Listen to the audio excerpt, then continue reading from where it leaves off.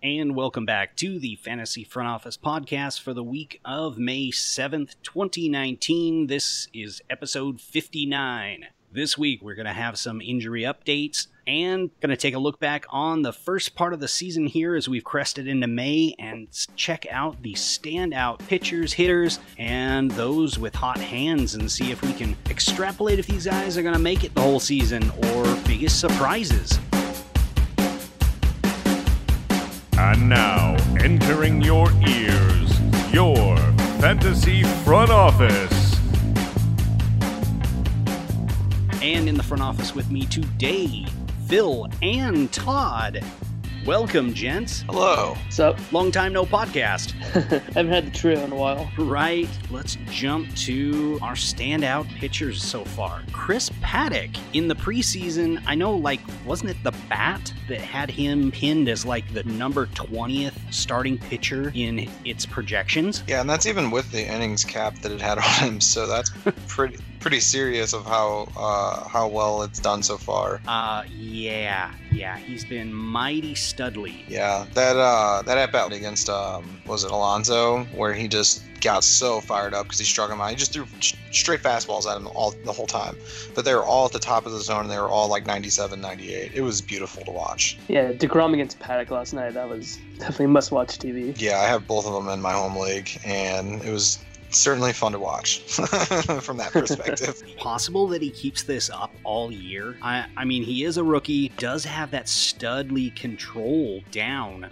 He's at least going to be really serviceable down the stretch, but he's pitching not only competing for Rookie of the Year, but potentially Cy Young even. One thing that I wanted to say about Paddack is that I heard he was a two-pitch pitcher, and I saw at least 4 pitches last night. I know the curveball is kind of just a show-me curveball at this point. He has a really good two-seam fastball that people don't seem to focus on because he has that straight fastball that's 97, 98 he can top out at. But that two-seam fastball, I think it was at 94-ish. It had some serious break to it. Yeah.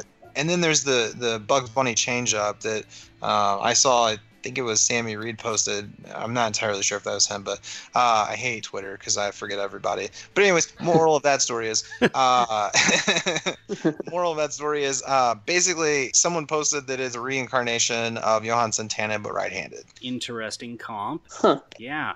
But just one thing to keep in mind with Paddack is that he only threw 90 innings last year. He's just 2 years removed from Tommy John. So I think kind of answer your question, I think he can keep this up just because he's not going to wear down. I think they might shut him down at 120, 125 innings, maybe a little more. But, I think this is what he's going to be for, however long he's in the rotation before, if he gets shut down this year. They have said that they're looking to do about 160 innings with him. Oh, wow. They're not looking at shutting him down. So You're probably looking, as we go along here, more of a 6-man rotation type thing, skipping starts. I don't know, maybe even the Yusei Kikuchi route in Seattle where they're going to have him go out, start a game for an inning or two, and do a bullpen game after that. I like that idea. I'm not going to even lie. Because, what's really sucks is when you're, from a team standpoint, if you make the playoffs and your best pitcher shut down, you're already shot in the foot. Right. And from a fantasy standpoint, it's the exact same point that I was going to make for the team, though, is when you get to your,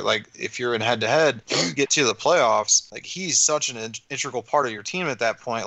I spent, I think it was $67 in Fab in a 250 league. So 30-ish% of my budget on him earlier in the season, and it was just something where everyone was laughing at me. But at this point, everybody's trying to trade for him. So right. It's just how it is.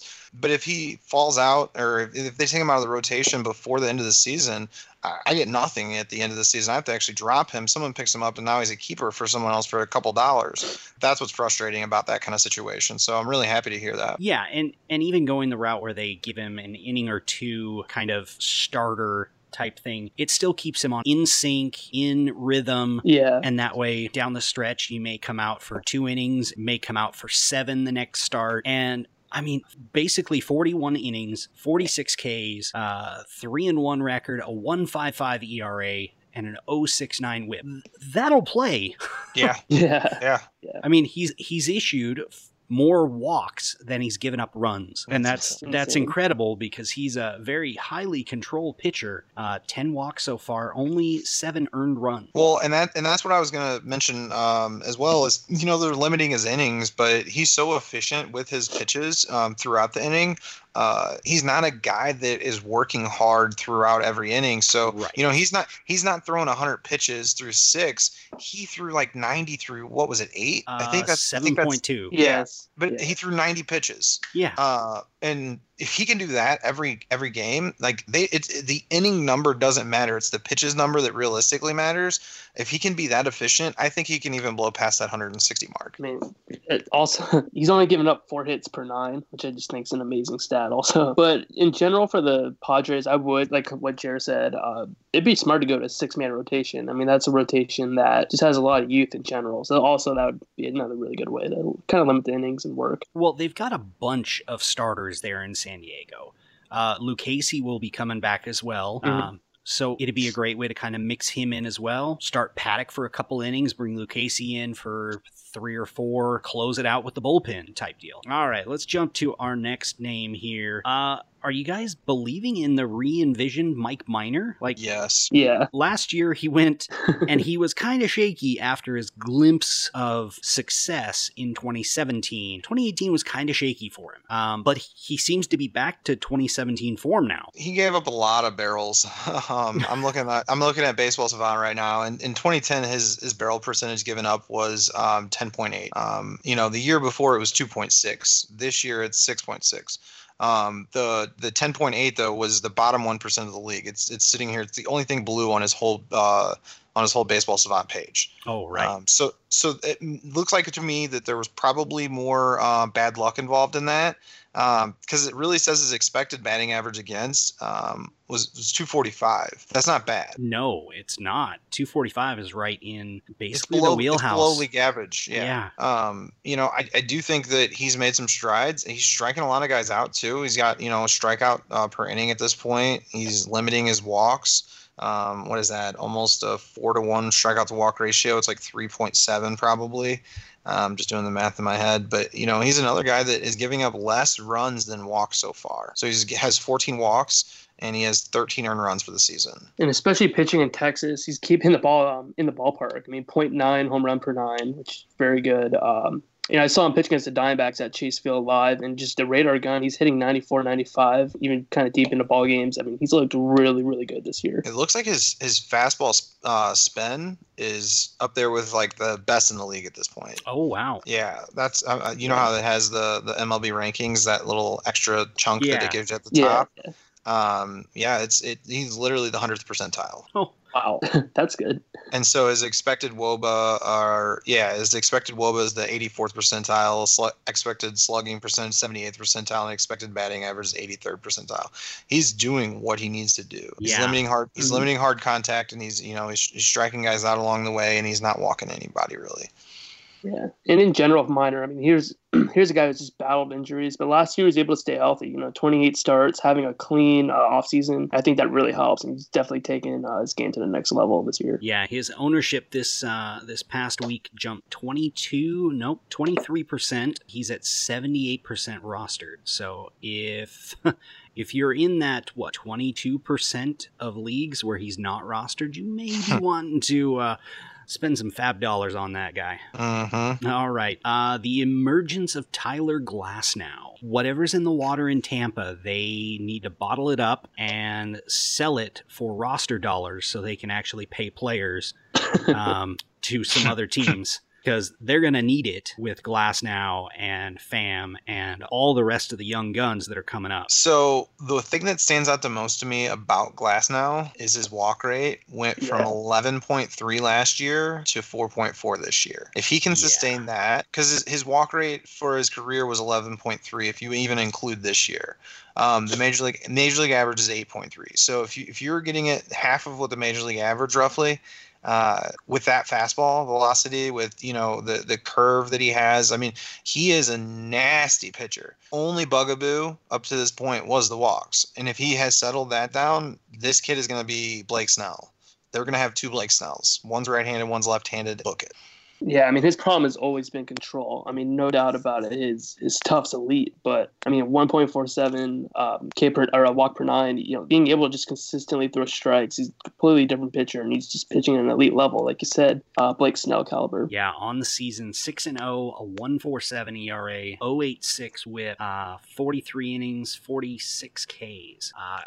Just a beast. Looking at our next beast here, Martin Perez. Twins have somehow reworked him. Wasn't he a bullpen arm last year? Yeah, I mean, pretty much just a swing guy for the Rangers. Yeah, so far on the year, 5-0, 2.83 ERA, a 1.26 WHIP, just about a K per inning so far on the year. Are we buying into the re-emergence, or I guess the emergence of him as a dominant pitcher there? So I saw something the other day that said that he added a cutter, and that cutter is nasty as can be. Oh. And that, I think, is attributing to part of his success, because his strikeout rate has almost doubled from last year to this year. Actually, for his career, he's added, almost 10% from what he was for his career, and his walk rate's pretty much stayed the same. So that's really the only thing that's changing, is that it seems like that he's starting to miss bats, and it's something where you need to take notice, because this is the type of guy that if you could pick him up early in the season, this is the type of guy that'll win your league for you. I know that what has he picked up in a lot of leagues at this point, I think. Actually, no, he's 25% rostered. Yeah, but from last week to this week, it was plus 22. So, right. The sharp leagues have already picked him up. If you're in one of the leagues where, people are kind of timid, you be the sharp person and you pick him up, because, it's telling to say that he's 24% owned currently, and 22% of that is from this week. People are buying in now. Don't be the person that's looking next week. Yeah, and just to confirm what Phil said, his cutter, according to Fangraphs, he throws now 35% of the time. They have no data on a cutter before that, so obviously that's new pitch. Throwing a slider less, so obviously that's helping. His fastball velocity is up to 95.5 on average. It was 93 last year, and pretty much his whole career around 93. So, both of those things, adding that cutter, the fastball velocity's up. Obviously it is a new Martin Perez. I mean, here's a guy who's been around for a while, but just looks like a completely different pitcher. I was able to snag him in a couple of leagues this week on waivers, so hopefully he keeps it up. But yeah, I mean, Perez has looked really, really good this year. And his curve has always been pretty decent. Yeah. So, he just needed another pitch, and it sounds like that's what it is that cutter is just neutralizing these hitters to where they don't know if it's the fastball, the cutter, or the curve. And when you can sit one or the other, the fastball or the curve, you can crush him. But it sounds like at this point they're kind of caught in between with them throwing that cutter about a third of the time. I know Fangraphs does a added pitch article every once in a while, and I'm trying to see if it's on there. I think it's Jason Collette. I think it's on his. I think it is. I think it's actually on his Twitter. I think it's one of his pinned tweets. Whenever, at least it is definitely during spring training. Whoever it is, I'm 90% sure it's him, because it is a guy that writes for Fangraphs for sure. Well, we'll have to look that up another time. What do we think here, Todd, of the new 1-2 punch here in Arizona, Greinke and Weaver? I am definitely eating crow on Luke Weaver. I have a lot of bad. What'd you say? I couldn't hear you. That trade just keeps hurting me different ways. Get rid of Goldie. Completely wrong on Weaver. A lot of people remind me of that quite often, but I'm a lot of people. Mostly Phil. But it's great to see. I mean, he struggled out of the gate. Obviously, that was not ideal. But his last couple of starts has just been amazing.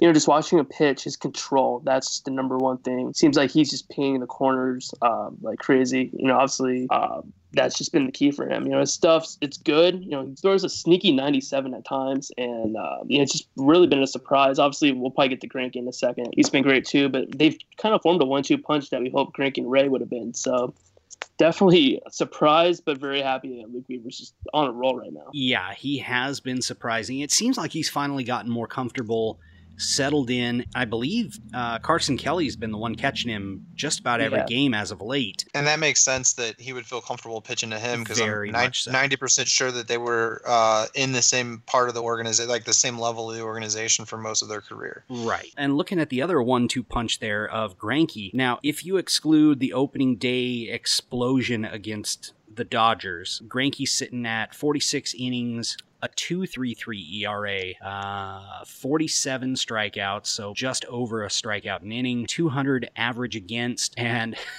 the WOBA is 235. Since that first game, he's been vintage Greinke. Which is crazy because every year I think that he's completely done because he starts throwing a mile or two per hour slower than the year before, and I'm like, oh, okay, well they're gonna crush him. And then the first game of the year he gets crushed, and I'm like, look at that, confirmation bias. He's gonna suck all year, and then boom, comes out of nowhere and starts doing very well.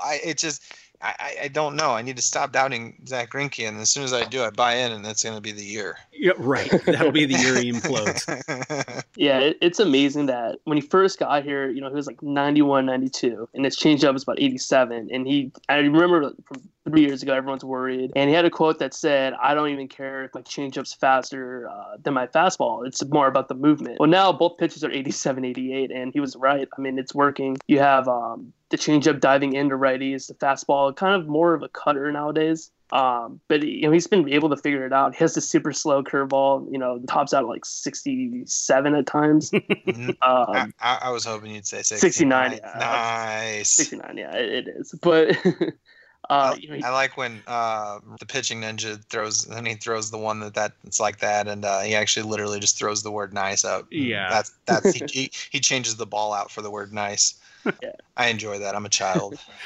But just something in general, Greinke has not pitched well at Dodger Stadium as a Diamondback, so something just to note. But yeah, they've been a great 1-2 punch. Ray's starting to come around, so hopefully if he can catch fire, that the rotation's looking pretty good for Diamondbacks right now. Hyun-Jin Ryu has been pretty dominant as he was last year when he's been on the mound. Hyun-Jin Ryu. People forget that he's legitimately been awesome for his entire career. His in the States ERA is 3.16 for his career. And he had 1 year where it was 377. Other than that, every year it's been below 338 or below. I'm throwing out the 4 innings that he had in 16 because that's legitimately one game and he was clearly hurt.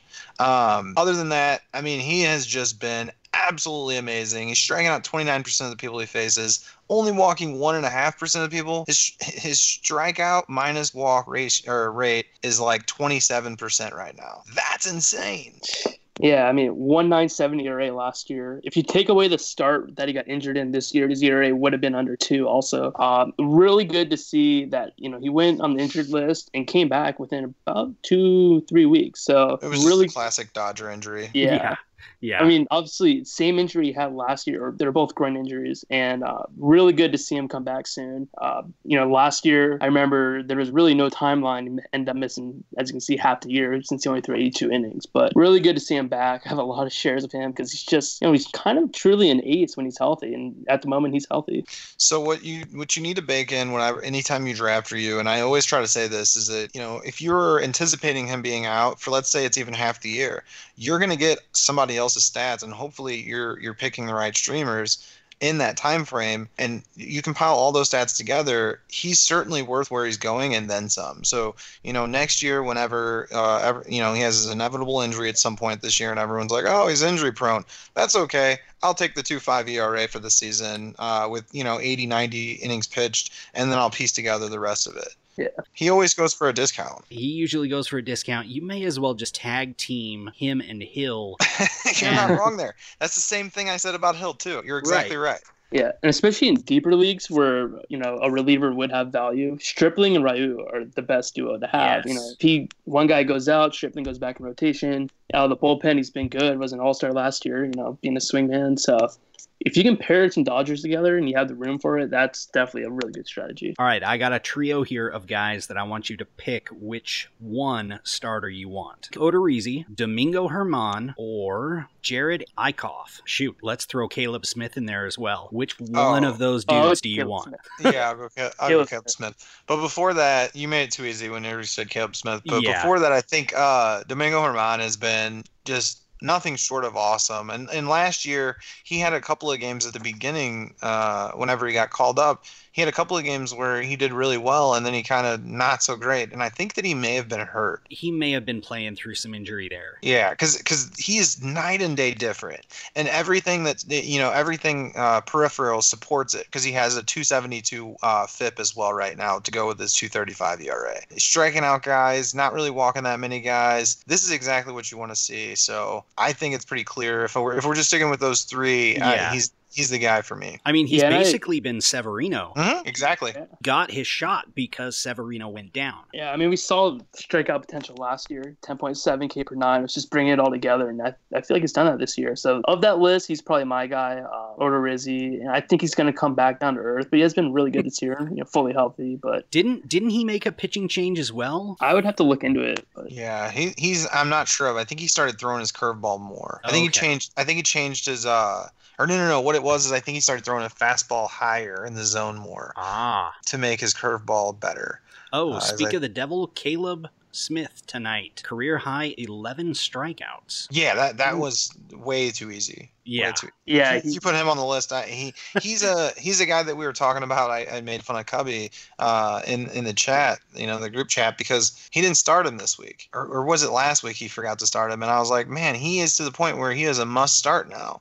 And that's when, we talked about a couple of the other guys like Mike Minor and things like that. So we had a nice little discussion. So as you said, Todd, Odorizzi is probably coming back to earth. Eichhoff has been a great, I guess, find or just revelation for the Phillies, stepping in and taking over some of that starting rotation duty there. Man, lots of starting pitchers out there on the waivers. Eichhoff's had some good some good seasons before. It's been a couple of years, but in 2016 he had a 1.16 WHIP and 3.65 ERA over almost 200 innings.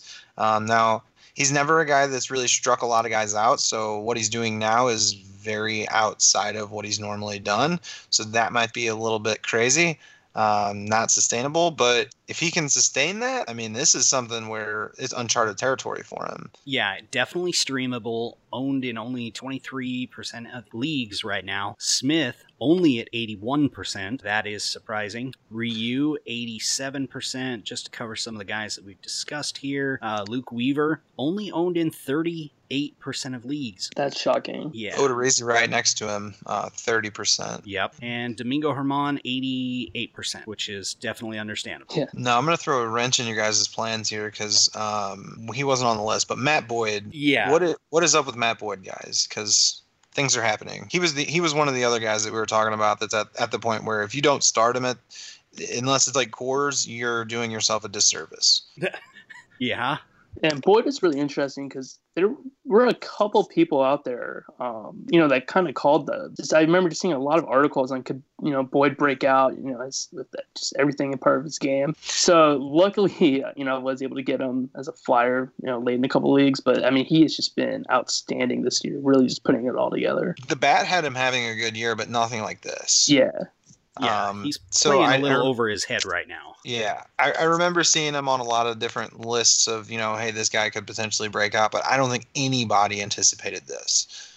Mike Soroka, looking at another guy that you could be streaming, 59% of leagues. He threw great on the 4th, 7 innings, no earned runs, 6 Ks, pretty dominant there. I feel like he has a lot of Luke Weaver just kind of in him where... Oh, you mean Fluke Weaver? Wait, you guys got to pull up his ESPN page. Hold on. Pull him up. Mike Soroka? Yes. Yeah. This kid's neck is longer than a giraffe's neck. It is. I'm glad I wasn't the only one that saw that. This kid's neck is legitimately as long as a giraffe's neck. I need to get out like a tape measure to get this whole thing down. Anybody got a yardstick I can borrow? There's a lot of Brandon Belt in his game. Oh, wow. Anyways, so I'm going to stop making fun of him. He has been really awesome, and he's a top prospect, and he's got a great ground ball rate as well. He doesn't walk that many guys. This is exactly what you want as well. These type of players don't come along very often. I know I've said that a couple of times already, but it's just these guys are the guys that are going to make or break your season. If you sit there and you're like, oh, maybe I should pick him up. I'll wait another day or two, see what he does in his next start.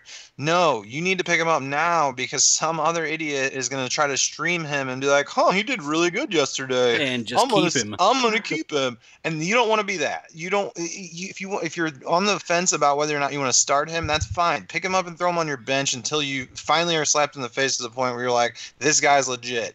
And then send me a message on Twitter and thank me at the Baseball Jedi. You're welcome.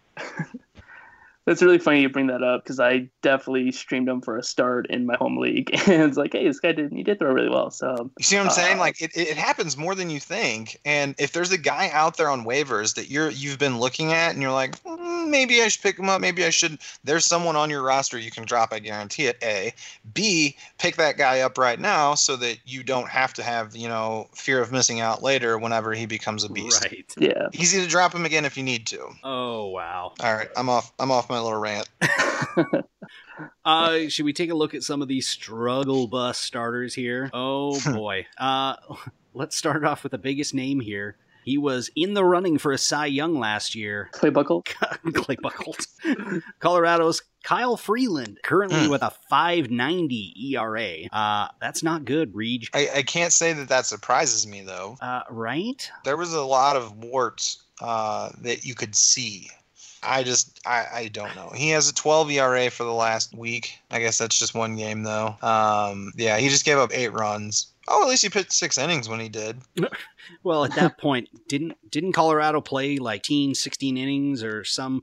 I'm sure the bullpen was expired at that point, and they just let him that flounder. Was Diamondback game. Last week, yeah, they pretty much hung 7 on him in the first 2 innings, and then did okay the last 4, but did not look good. It's just there's nothing overpowering in his game. He's a pitch to contact guy, a slider, all right. But I mean, when you're a pitch to contact guy at Coors, he's definitely, it's not ideal, I would say. But he reminds me of a lot of kind of, if you guys remember, of course you remember, but Jeff Francis. He had 1 or 2 really good years early in his career, but his stuff was never overpowering. A 7K per 9 guy, which Freeland was last year, and then had some really bad seasons after that. So that's kind of. I don't know if he'll ever really be able to get back to that 2.85 that he was last year, and definitely this year he struggled out of the gate. So is he droppable? With usually I would wait, but there's so many good pitching guys out there right now. I mean, we just went through 6 or 7 dozen of them almost. Yeah. So I mean, Perez. We talked about Turnbull before the show. Minor, any of those guys are there. Yeah, I would drop him in a heartbeat for him. Or Dozy, Soroka. Desclafani had a really good game the other day too. I mean, he's done decently well this week or this year. Absolutely, I'd drop him in almost every league except maybe anything deeper than 15. Even 15 at this point, I don't think I'm holding on to Kyle Freeland. Yeah, only owned in 59% of leagues right now. Because I have him actually in the Invitational. He just went so late in that draft that, I'm not kicking myself at all because I think I got him pretty deep into the 200s. But I used to spin on my bench for a while, and it might be time to get rid of him next week. Mm-hmm. Yeah, hate to see it. Who else is on the struggle bus for you guys? Brad Peacock. Oh, boy, yeah. He has not lived up to his potential. Even though he finally got a couple of starts, it looks like. He has not had too great of a year so far, to the tune of 5.28 ERA. His whip is not great or not horrible at 121, but he just, he had a really bad game on the second. And other than that, I think he hasn't been horrible so far this year, but it's going to take a minute to dig out of that hole. Yeah, it will. I mean, last year's reliever had a 13.3 K per 9. It's down to 7.6 right now, so you're not even getting the strikeouts. So not a lot there. On the list of most dropped. Oh, wow. How did Tyone make this list? I think the injury news scared some people away. Yeah, it seems like it did. They're shutting him down for 4 weeks, so no throwing, and then they're going to, reevaluate him then. I mean, it doesn't look great. I mean, it looks like he avoided Tommy John, but it's going to be a while. Yeah, that's probably like the 10-team leagues is what I would think is 10-team and short or smaller that, you should definitely drop Tyone and pick somebody else up because there's some really good guys on your waivers. Actually, in the list, I have four Pirates pitchers. Oh, Trevor Williams, Jameson Taillon, Joe Musgrove, and Chris Archer all dropped by 5% or more. it was a rough week. I mean, It was. who's left in that Pirates rotation? Jordan Lyles, that's it. Oh, yeah, he's the only one. Everyone's. Also worth noting, I bought a Jameson Taillon jersey last week. You broke him? Oh, you were telling me about it. And and he got hurt the next week. So that's The jersey I'm sorry. curse. So it's all my fault. It is 100% my fault on that. Right. We'll have Todd make a sacrifice to Jobu. Needs to be done. Needs to be done. Get some KFC in here and let's get this done. Yeah.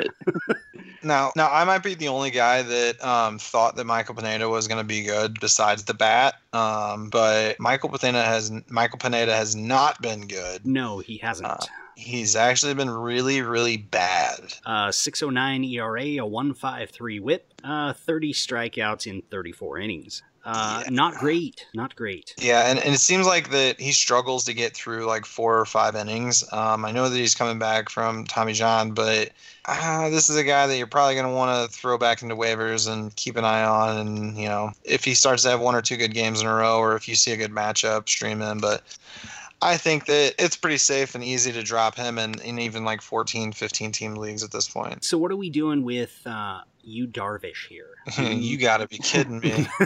33 innings, 37 Ks, a 1.71 WHIP, and a 5.79 ERA. Can we phone a friend and ask Abby? Oh, we don't have the dump button ready for that. yeah, that Get the bleeps out. Yeah. yeah, 7.4 walk per 9. That's not good. No. Yeah, this is the worst walk rate of his career. But it hasn't ever been great as far as the walk rate is concerned. So the bad thing is that his walk rate has jumped a good amount and his strikeout rate is dropping. Yeah. So they're almost like one is the strikeout rate is 24.3% and the walk rate is 17.8%. That's bad. Yeah. You don't want him. Get it? Because you. So, yeah, it was my second you joke. Also, I drafted him in the Great Fantasy Baseball Invitational last year, and he did not do well for me, so I will never, ever own him again. He's one of the guys that you know, if you have a bad experience with a fantasy player and, like, you just are so burned on them, he's that guy for me, and this is not unexpected because I got burned last year, so I just expect him to be horrible the rest of his career. 1.71 WHIP, holy cow. Yeah. Like, it's not good when your walks per 9 is at like 7.5, but then you're also giving up a hit an inning. That's not going to get it done. Yeah. I mean, he's a guy who obviously the potential's there. It's Yu Darvish. He's still striking out over a guy an inning, but just make him someone else's problem. I mean, because post Tommy John, there has just been no part of his career really where he's kind of been what he used to be. You know, he just hasn't found it yet since that surgery. So definitely, it's time to let him go, I think, in most leagues. Glad the Cubs signed him. Wait. Don't say that. 4.5 more years on that deal. That's crazy. Oh. Maybe. Yeah. Is that why they didn't sign Harper? I think so. Maybe. Well, no, I mean, they have Jason Too Taylor. So Oh, like, that's what it was. I got it. It's going to break out soon. Don't worry, guys. He's actually done really well this year. Yeah. Hayward is actually looking really good. I picked him up in a couple of leagues because I was like, man, he was good at some point. He's at 400 on base percentage, 412 on base percentage, 495 slugging, 4 stolen bases, 5 home runs. Like, if he can keep this up, he's going to be a 2020 guy again with decent everything else. So it's looking like he's learned to take some walks finally. Well, not only that, he changed his hand position apparently. Oh. And so he's a little quicker to the ball. It looked like he had a hitch in his stride before, and it's not there now. And it seems like I said, he's a little quicker to the ball. He's actually hitting with authority. So be that as it may, you know, he hit 8 home runs all of last year. He's got 5 so far in 30 games. Just saying. It's pretty amazing that he's only 29. Right. Yeah, he's been up since 2010. Yeah. Wow. Broke into the league when he was 12. Pretty crazy. Right. Let's transition to some of these impressive bats so far. Got to give props here to Adalberto Mondesi. 5 home runs so far, 10 stolen bases. That OBP is is barely over 300, but he's producing across the board. Yeah, I mean, 32 RBI. That's kind of the shock of the season. In Kansas City, of all places. Yeah. I mean, you're going to get the stolen bases, so definitely never really going to be an on-base asset. But if he's going to run like that, driving guys like he is right now, I mean, he's having a monster season. The hottest bat in the last 2 weeks is owned in under 50% of leagues. That percent jumped 38% this past week. That is Michael Chavis, who was called up and is playing second base every day, basically, for the Red Sox. 6 home runs, 11 walks. Wow. 433 on base percentage and murdering baseballs. Yeah, and I mean, in the minors, he was walking at nearly a 15% clip too. So, good plate discipline. If he's going to play every day at second, which it looks like, and he's got that job locked down, I mean, really, really impressive start to his career. All right, on to a couple others that it appears this is the new normal in Upside Down world. Luke Voit, 10 home runs, 29 RBI, 20 walks. Bye-bye Bird. Spend your time at AAA. At fantasy_Keith. What? Hey, everybody gets some favorites that don't pan out, okay? Yeah, I still like Byron Buxton, so. I get it. Yeah, I mean, Luke Voit, as a Cardinals fan, just makes us look horrible. But he's exactly what the Yankees needed. Because of the short porch and right field, and it's basically a barn box out there, so easy for him to hit home runs, and he's being really patient. Like you said, he's getting a lot of walks. On base percentage really high. He's been really impressive. I can't even say anything bad. I mean, yeah, he had about 850 OPS last year with the Yankees. It's over 900 right now, so he's continuing. Is that good? It's pretty solid. Okay. I'll get it done. Is that better than what the Cardinals got in return? I would say yes. I mean, that guy might really be helping the AAA team. But, okay. Yeah, you're right. Rings and rings, and but I mean, he's just been phenomenal. Weird stat: 5 home runs in the first inning this year as the number 2 hitter. So that's kind of cool, I guess. But he's just been tremendous. Really the only healthy player in the Yankees. So really solid season. This next guy is tied with Nolan Arenado for home runs and basically runs and RBI so far this year. Tel Marte, shortstop, second base, and outfield eligible. The Marte party is here. I mean, really night and day with Ketel Marte. Wow, that rhymed. But 9 home runs already, which is, here's a guy who's hit, I believe, 20 home runs before this season. So he just completely different approach. He's up there trying to kill the ball. Strikeouts are up more than last year, but it's still only at 18%. And 3 times this year he has gone deep from both sides of the plate. Yeah, which is a crazy stat. Yeah. I mean, the main thing with him, too, is last year had a real big problem. Just too many ground balls. Him and Ian Desmond were going at it for who would lead the league in ground ball rate. And this year, he's up there with a purpose. Just a lot more pop in his game. Honestly, a completely different player from last year. And it's great to see. I mean, Diamondbacks signed him to that 8-year deal. It's paying off. And obviously, he plays second, short, and outfield a lot. And he plays the 3 positions. So you're going to have that eligibility for sure next year. And honestly, probably for a while. So Ketel Marte, I mean, really, on-base percentage is down to 315 on-base percentage, but you'll take it, the power that he's bringing. And he's 3 stolen bases already, but he only had 6 last year. So, if he can get, over 10 stolen bases with the pop, really, really intriguing guy for someone who probably went and drafted in most leagues. Was it honestly 8 years they signed him to? Yeah, it was. Well, it was like one of those 5-year deals, and then the first 3 years of. Okay, gotcha. So they're options, right? Years 7, 8, but he's under control for a really long time. So last year wasn't that good, but this year is good news. So the young bat here, Victor Robles, 6 homers, 8 stolen bases so far. He's producing just about what people were expecting coming into the year. A couple injuries in that outfield have guaranteed he makes sure to get everyday at bats. Basically. And they just moved him up from the bottom of the lineup as well. So he was hitting 9 for a good majority of the season. Recently they started hitting him 1 and 2. So that's going to be a boost to his value because of his, RBIs, more plate appearances, more stolen bases. There's a lot of really good positives that come from this. Now, Phil, what has changed with Paul DeJong this year? That's That's a good question. So 30 runs so far, 7 homers, 17 RBI, 3 stolen bases, and an on-base over 400. I think hitting after Goldie has a big thing, is a big part of it because there's a lot of the times that, you get Carpenter and Goldie on in front of him. You don't have anything to do except throw him a fastball. He's a fastball hitter. He crushes fastballs. And he's been more patient this year than he's ever been in his career. He's striking out less. He's made huge strides.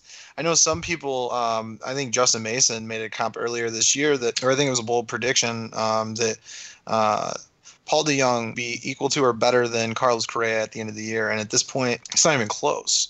If you look at just FWAR, I know that's not something fantasy stat or anything, but I think I saw it was either this morning or yesterday morning. Paul DeJong is second in the major leagues behind Cody Bellinger. Oh wow! In FWAR because he's a good defender at shortstop too, and people forget that because he's a bigger dude and they think that at first he had a really bad reputation as not a good defender, but he's made some changes there as well, so he's doing a little bit better there. I am really happy. I was actually just posting in my my group chat for my home league, which is all buddies from around St. Louis, but I was just posting in there earlier today or yesterday when I saw that stat. I was like, well, I'm pretty happy with the deal that we signed for him because, we have him until I think the deal runs out in 2023, and then we have 2 options after that. So it's kind of the same thing as the Ketel Marte deal where right. Because they got paid at the same time. Yeah. That was within days, yeah. Yeah, and so for what they paid, which I think his final option year is like $15 million a year, that's insane to me. Like, this is, good for the Cardinals.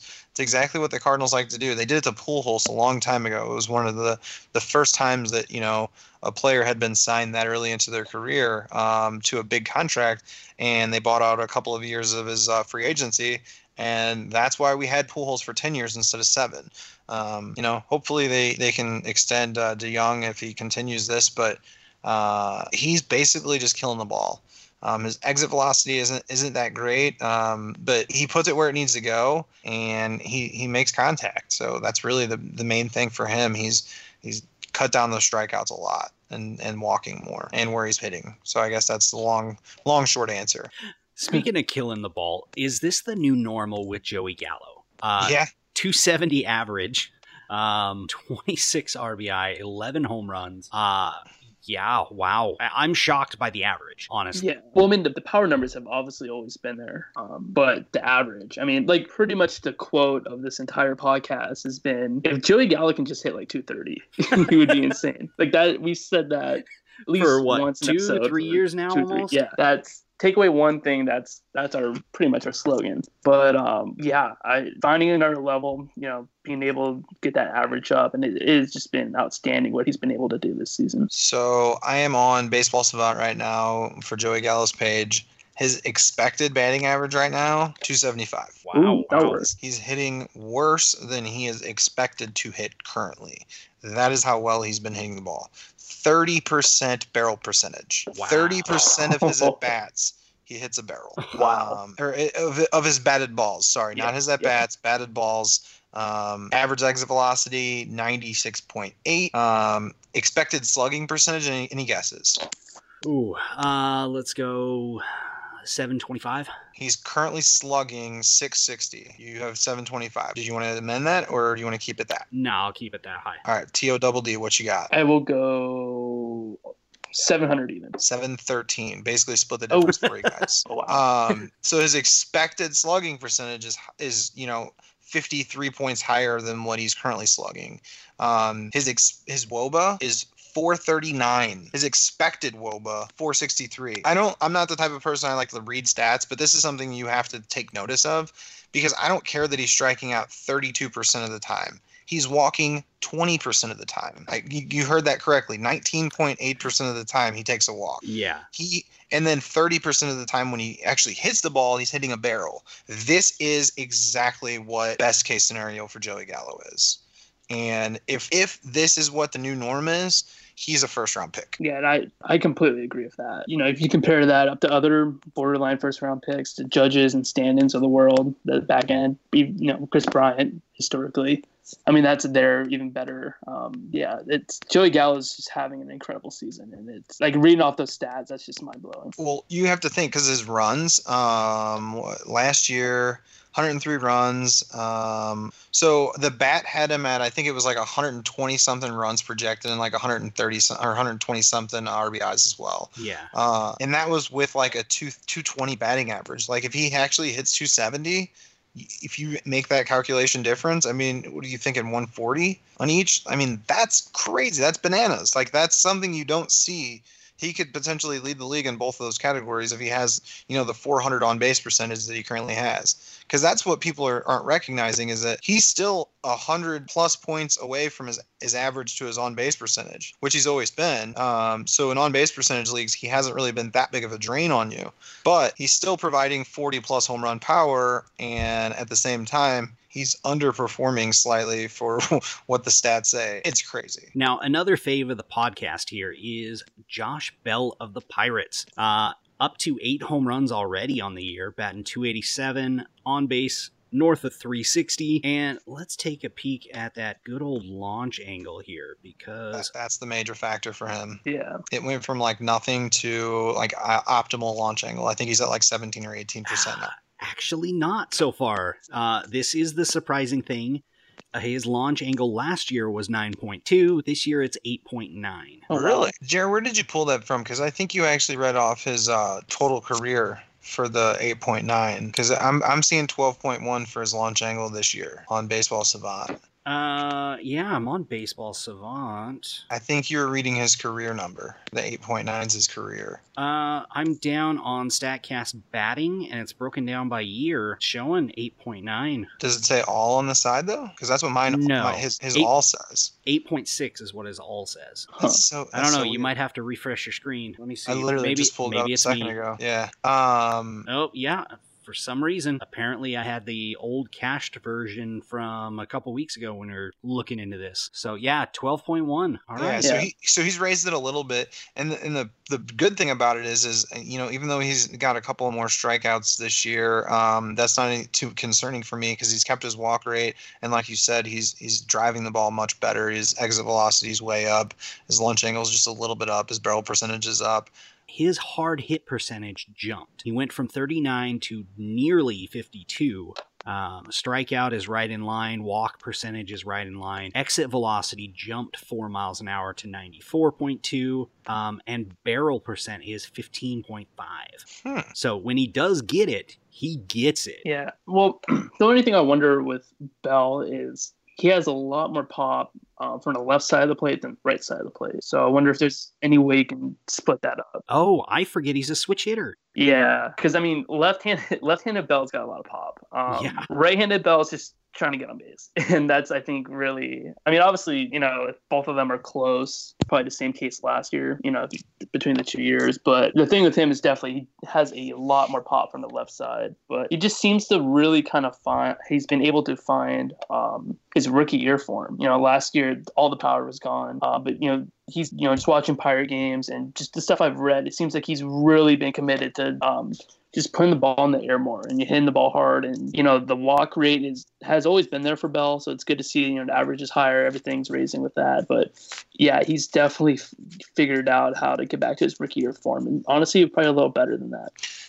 There's a lot to like here. And he was somebody that, everybody on the podcast, I think that I speak for all of us whenever I say that, has liked him basically since he came up because he had that 26 home run season with the decent on base percentage kind of thing. And there was certainly growth for him to grow into 30, 35 home runs even. It looks like that might be this year. Yeah, his just looking at that, his barrel rate has jumped from 7% to 15%. Yeah. Last year in 402 batted balls, he had 28 barrels. He already has 13 in just 85. So that definitely just seems to be the key right there. He's just hitting the ball harder, more consistently. And I really wish you could split it up into left versus right-handed. Yeah, I was trying to find that as well. I probably can't find it on here. You might find the actual just stat breakdown on Fangraphs or something, but you won't have the velo and launch angle and stuff. Yeah. I'm going to write a letter to my congressman. Mike Petriello? I don't think he's my congressman, is he? No, I don't think so. I'm upset. Right? Let's see, some major injury news. Let's kind of brush over this a little bit. Shohei Ohtani is back from Tommy John surgery, not pitching, but he was batting third and DHing tonight. Yeah, deal. The other thing they said is that they do not anticipate him needing off days like they did last year, because they don't need him to be fully rested for his days that he starts. Right. And they also said that his rehab for pitching won't affect his hitting until probably August or September. Nice. And so you should get most of a full season of hitting out of him. And if you are one of the people that drafted him or kept him in a keeper league, he should provide some pretty decent value, because just going off of what he did last year and very limited at bats, he had, I think it was 20 home runs, and I think it was like 10 stolen bases also. Yeah. And I'm pretty sure he had like 10 triples or something like that too. The dude flies. Yeah, he's got elite. Yeah, everything Osmus said today was really encouraging. Also brought up that he's willing to play him against lefties, which is also good. So really encouraging. I think he's going to get the DH pretty much the whole season. And it's good to see his rehab's not going to affect his playing time or anything. So really, it's going to be fun to watch Ohtani. We're going to get pretty much a full season, at least him hitting. Anthony Rendon is back, which has led to Mr. Carter Kieboom. He gone back to AAA, and oh boy, man, in the Great Fantasy Baseball Invitational, lots of money was burnt on Kieboom, who may not return until, what, September call-ups? More like Kabust. Yearly. Cheesy. But the totals he was going for in the Invitational was just insane. I mean, people had to know Rendon and Turner are coming back, but I mean, he was going for a fourth, third of people's budgets. It was crazy. Something to keep monitoring. I mean, if you are a Trinan owner, is that right elbow soreness, a little bit of tendonitis. He did get an injection there and was apparently really feeling good the next day. Next man up there is Trevino, because I don't see Fernando Rodney taking too many save ops. You never know. Right. Rodney's old as dirt, but for some reason teams keep signing him and putting him in the closer role, so I wouldn't be so sure about him not having some save opportunities, unfortunately. Well, he did have one over the weekend, and how'd that go, Todd? Starling Marte walk-off homer. That's how that went. But I definitely think, because in that game, Trevino did throw 2 innings before that. Scoreless innings. He looked very good in that game. So Trevino's definitely the hand in most leagues. If you're just in a saves league, you can probably handcuff him pretty easily. In a holds league, Trevino should be gone, or else you can pick him up anyways. And he has a ton of value. But if something were to happen to Trinan, obviously it would be Trevino. But everything does seem encouraging so far for Trinan long term. Next up, another, I guess, former starter, Carlos Martinez, is coming back. He's out on rehab assignment, went to AAA rehab assignment on the 7th. Looking like he could be back in about a week and will be pitching out of the bullpen. Is he an interesting middle reliever? I guess it depends on what he does when he gets here, really. Yeah. But is he somebody that you might be picking up on a waiver just as a flyer type deal? Phil isn't a fan. I know this. Yeah, I was kind of waiting to see what Phil would say. I have him in a dynasty league, gotten pretty cheap, but I don't know. I mean, if he's just going to be a middle reliever, just trying to get him right, I don't know what fantasy value he's really going to have, at least initially. This is the one instance where Mama told me if I don't have anything nice to say, then don't say nothing at all. All right. So don't pick him up, people. Yeah, just put him on a watch list, kind of monitor the situation. A little more locally here, Taijuan Walker. Todd, what's the update there? Yeah, really good news yesterday. He threw a 4-inning simulated game. He was throwing all his breaking pitches. Luvolo said it went really well. He was really encouraged by it. The award seems to be, the goal is June. If he can come back in June, that's going to be kind of the target if everything goes well. So really good to see him throwing. Diamondbacks could use another guy in the rotation with Godley struggling, and a couple of the young guys coming up and see what they have. But Taijuan Walker, it's good that he's healthy. Really encouraging to see. Maybe a pretty solid DL stash or IL stash, and see kind of how the minor league rehab part of it goes. This next one is not really a surprise. AJ Pollock is down for about 6 weeks, it looks like. Wait, AJ Pollock got hurt? Well, okay, so this is AJ Pollock thing. Yeah, in a very AJ Pollock way. An old injury with the Diamondbacks. He pretty much blew out his elbow at a play at the plate just before the season started. had to have hardware installed in order for his elbow to work. And yeah, it became infected over the last couple weeks, and they had to go in, take out the hardware, seal everything up, take out the infection. So they're looking at least 6 weeks for now. Yeah, I read something that says that he still has like something in there where they can inject, like it's a stent or something where they can inject antibiotics directly into the area. Yeah. Wow. So like they haven't even removed the additional thing that they just added to give him relief for that area. Yeah. And they're not planning on doing that for a few more weeks. Yeah. I think that's what the 6 week timetable was, is that's when they're going to do that. And then that's when he can start the process of his rehab. Doesn't sound promising. Corey Kluber owners, Yikes. everybody was worried there. Non-displaced ulna fracture in his right pitching arm. He's going to be reevaluated in about 3 to 4 weeks. He himself and his manager are both saying that the end of the year, this is not a lost year. He should be back in like August. But yeah, it's play it by ear. Hope you can at least stream some decent guys in the meantime, because that's a big blow to your team. Yeah, definitely. I had him in a couple of leagues. It's really unfortunate how it happened too, just a comebacker right up the middle, and you knew it right away. He tried to throw the ball with his glove. Just flip it with his glove there. Yeah, he was just so, you could tell like the frustration on his face when he did it too. It was, just obviously really gruesome, not so great of an injury.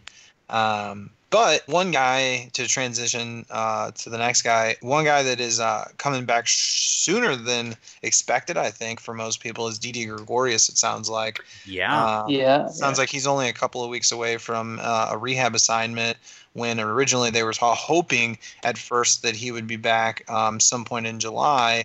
It sounds like that now they're hoping that he'll be back before the All-Star break, which is the early July. So, if he can start his rehab assignment at some point, either late this month or the beginning of next month, because there's only a 30-day timetable that they can be in the minors without actually going back on the IL or whatever. But yeah, so moral of that story is if he is in your league, if he is available, right now is a great time to pick him up, because you don't want away. Yeah. Even if you potentially are dropping someone who is 50-50 on whether or not you should drop them. I think the upside of DD, especially in that lineup, whenever they maybe get some people healthy, I don't know if that's ever going to happen, but but the lineup is still producing even with the scrambled pieces that they have in there, because of that ballpark too, and he really thrives in that park. And this is going to be the last year that he hits in that park unless they sign him to an extension. So you want to be a part of the good DD instead of the where did he go DD if he goes to somewhere else. Yeah, well, he is looking... They're actually looking possibly mid to late June. Yeah. So if you're rostering somebody like Eric Sogard or somebody like that, just pick up Didi and stash him. Because what I saw with Didi was the goal is May 20th on extended spring training. So it's not quite the rehab. You can alternate roles in that. But that's really good to see. Obviously coming off of Tommy John, you being able to throw from shortstop. That's really encouraging. So right now he's definitely the must-add IL stash. Right now he could be back in a month, and we saw what he did last year. And when he catches fire, there's a few people better. I think he had 27 home runs, and at one point of the season he was batting like 340 for I think it was 2 months of the season, and he's a really good hitter. He can have his warts, but if he's available, like Todd said, you definitely want to grab him. Aaron Hicks is also looking to be back end of this week, possibly heading into the weekend. He'll be a big boon in that outfield there. Many of you might have him stashed away on your IL. Giancarlo Stanton as well is kind of looking mid to late May. Shoulder injury, bicep, but yeah, man, that's something to keep an eye on. Carlos Rodon, oh boy. Yeah. Thought he had broken out. And then the wheels fell off, and turns out he is being recommended for Tommy John surgery and will be lost for about a year and a half. Turns out his elbow fell off, huh? Right? See ya in 2021. Yeah. Miguel Sano is making his way back. You might want to have him on your watch list there. Apparently went super deep at AAA the other night. Yeah, his injury was a weird one. Let's see, how did they describe it here on MLB? Recovering from a March 2019 wound debridement procedure on right leg laceration. Yeah, don't know what that means, but he's playing in minor league games at AAA and should be bouncing back here soon, which is going to be huge to get him back in that Twins lineup with Nelson Cruz, who's going off. Jonathan Scope has been pretty hot as of late.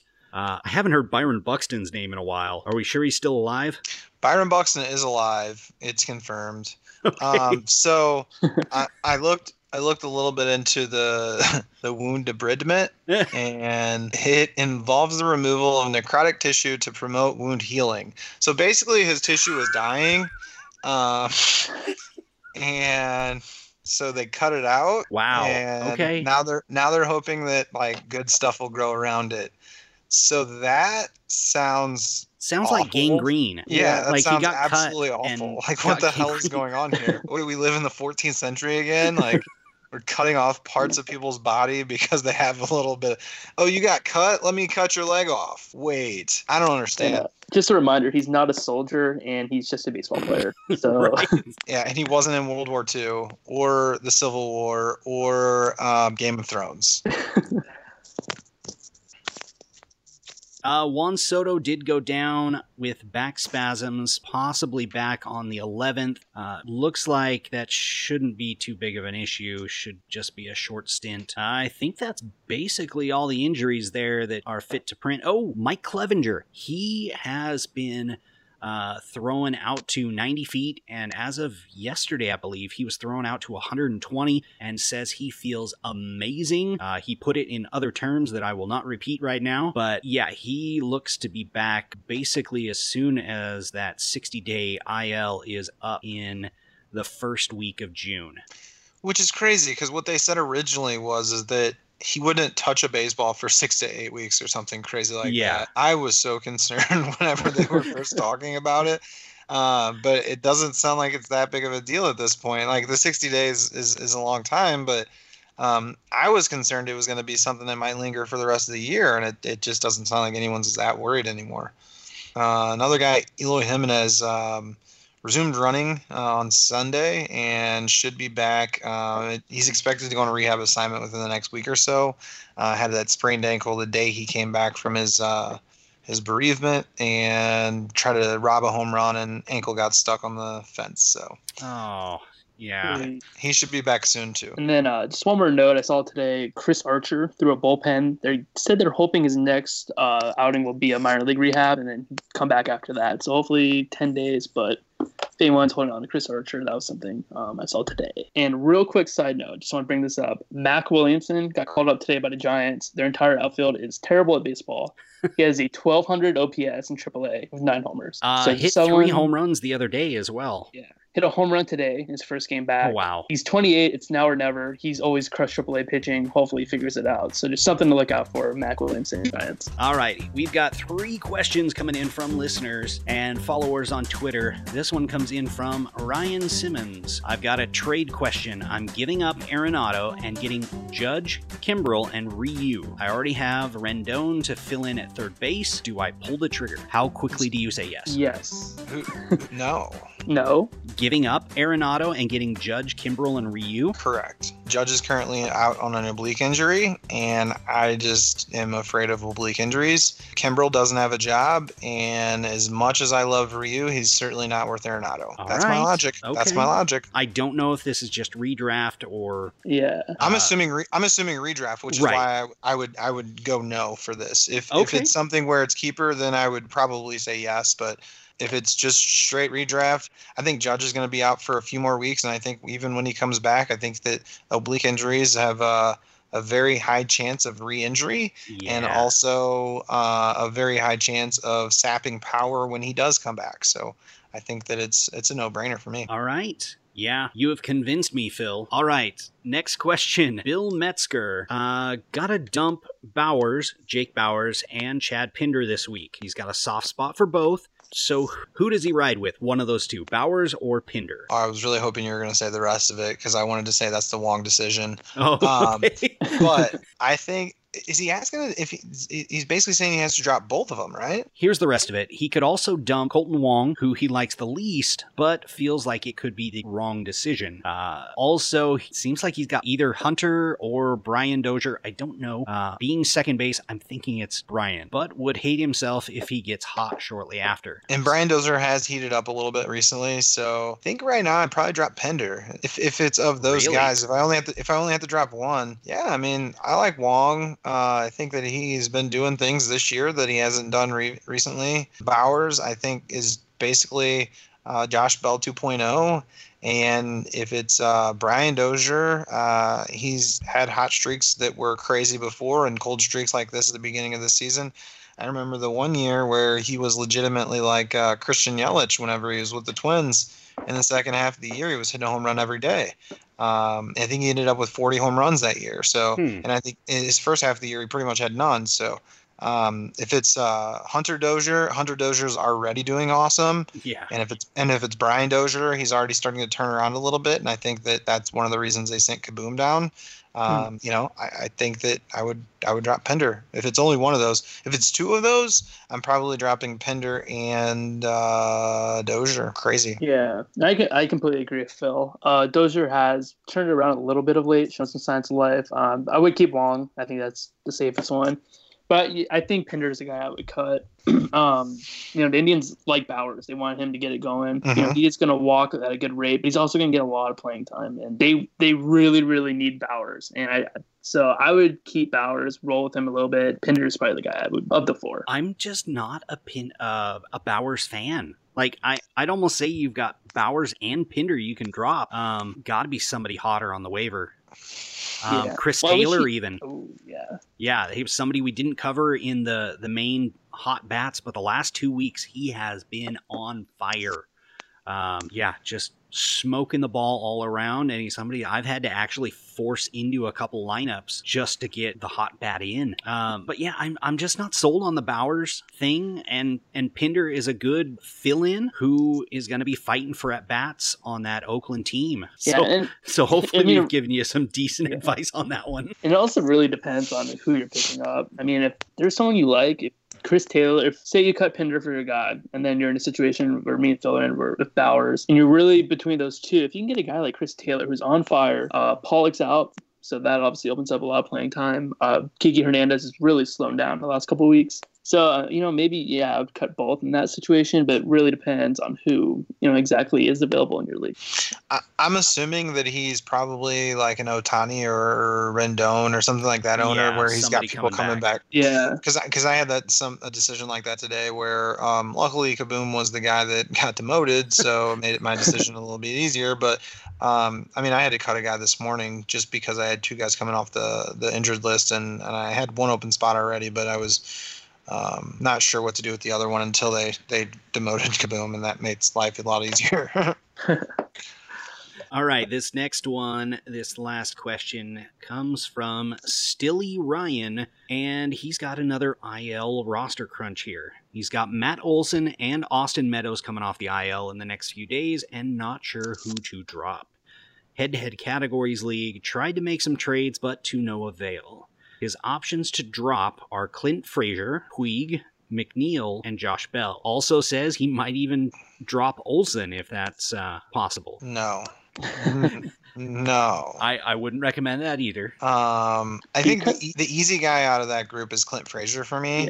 Yeah. Because he's going to have the least amount of playing time when the Yankees get healthy, and he's also hurt right now. Yeah, he's torn a couple ligaments in his ankle. So my question is why doesn't he just slide him over to the IL spot? Uh-huh. Well, I don't know if the Yankees, did they actually put him on the IL? Oh, yeah.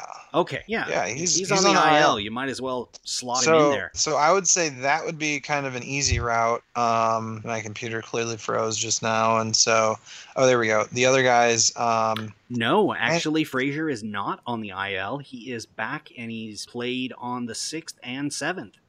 Oh, wow. Every at-bat. 4 at-bats a game. And he tore ligaments? They were partially torn or completely torn. It was a grade 2 ankle sprain. Yeah, let's go ahead and cut him anyways. The other guys have working ankles. Yeah. So. Right. Yeah, I prefer guys with, intact ligaments. I'm weird like that. The lowest of the hanging fruit. Right. Definitely don't drop Olsen. Let me look at one thing, because I think, God, as crazy as it sounds, Bell's no. As crazy as it sounds, I might actually suggest Puig. That's who I would suggest. Really? I McNeil is my guy. Right. And there's nothing that Puig has done that makes me think, wow, he's going to be better than last year or even as good as last year. His strikeout rate's up, his walk rate's down. Like, the things that he was doing better, he just reverted back to his old ways. Exit velocity, meh. Hard hit percentage, meh. Expected batting average, all of this is not great for him. Let's see, his expecting batting average is 244, slugging expected 438. WOBA is 267. Yeah, I mean, let me look at McNeil, but McNeil, he was hitting like 360 like as of a couple of days ago, I think. Yeah, because he's hitting 350 right now. Yeah, 352. And the last about week or so, maybe longer, but at least the last week, I've noticed he's starting to lead off for the Mets. So hopefully the run production, he scored 15 times this year. Hopefully that goes up. I mean, he's getting on base at a 426 clip. Just has one homer and no stolen bases. So that is a little concerning, but, did show some pop in the minors, hit 19 last year. But I mean, I would keep McNeil. You have second, because it looks like it's not a super deep league. If these are the guys on the bubble. Doesn't seem too deep. I'm torn between the Frazier Puig, but I'd lean Frazier just because of that ankle. Puig is going to turn it around, and he's playing in the bandbox of Great American Small Park. So, I mean, their outfield situation has really cleared out. They cleared Matt Kemp off the roster. Schebler's down at AAA. Like, it's basically Puig, Senzel, and Winker every day. And having some consistency will probably bring Puig back around. Yeah, but I mean, like Todd said, it probably is a kind of a shallow league if he's even considering dropping Olsen or, Puig or any of these guys, honestly. I don't know. And again, it sounds like he has two guys coming back soon. We have to drop two guys. So Clint Frazier is A, and then B for me, I think final answer, Yasiel Puig. Yeah. All right. Well, hopefully that helped you out there, Ryan, Bill, and Ryan.